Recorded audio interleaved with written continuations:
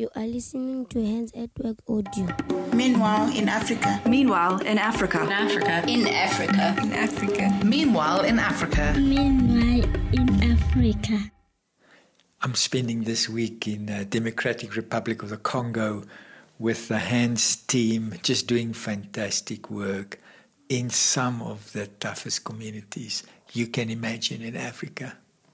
Eric, who heads up the work in the Democratic Republic of the Congo, the DRC, spent some good time with me over the last 24 hours as I updated him on what's happening in Swaziland in the drought, and in Nigeria, in Mozambique between the drought and political instability.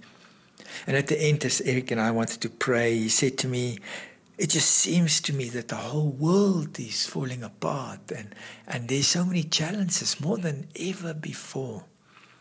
Yes, and as we considered that, I couldn't help but to think about the kingdom of God. And the kingdom of God is what we really need to seek. It was the subject of Christ's first sermon ever. It was the only thing Christ called the gospel. We read that in Matthew 4:23.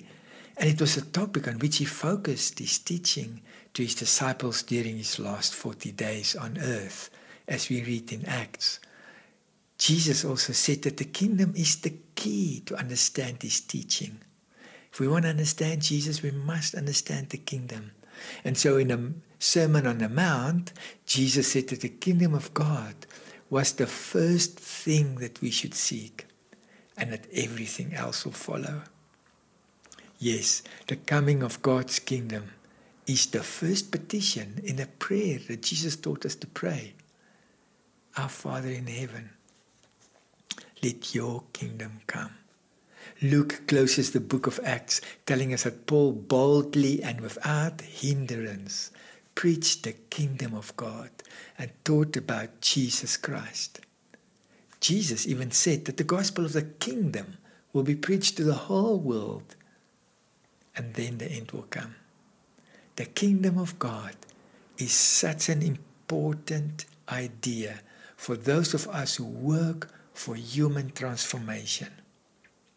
We believe that if we seek God's kingdom, and in that attitude, what we learn out of that, care for the most vulnerable, then it will always be transformational and it will always be sustainable.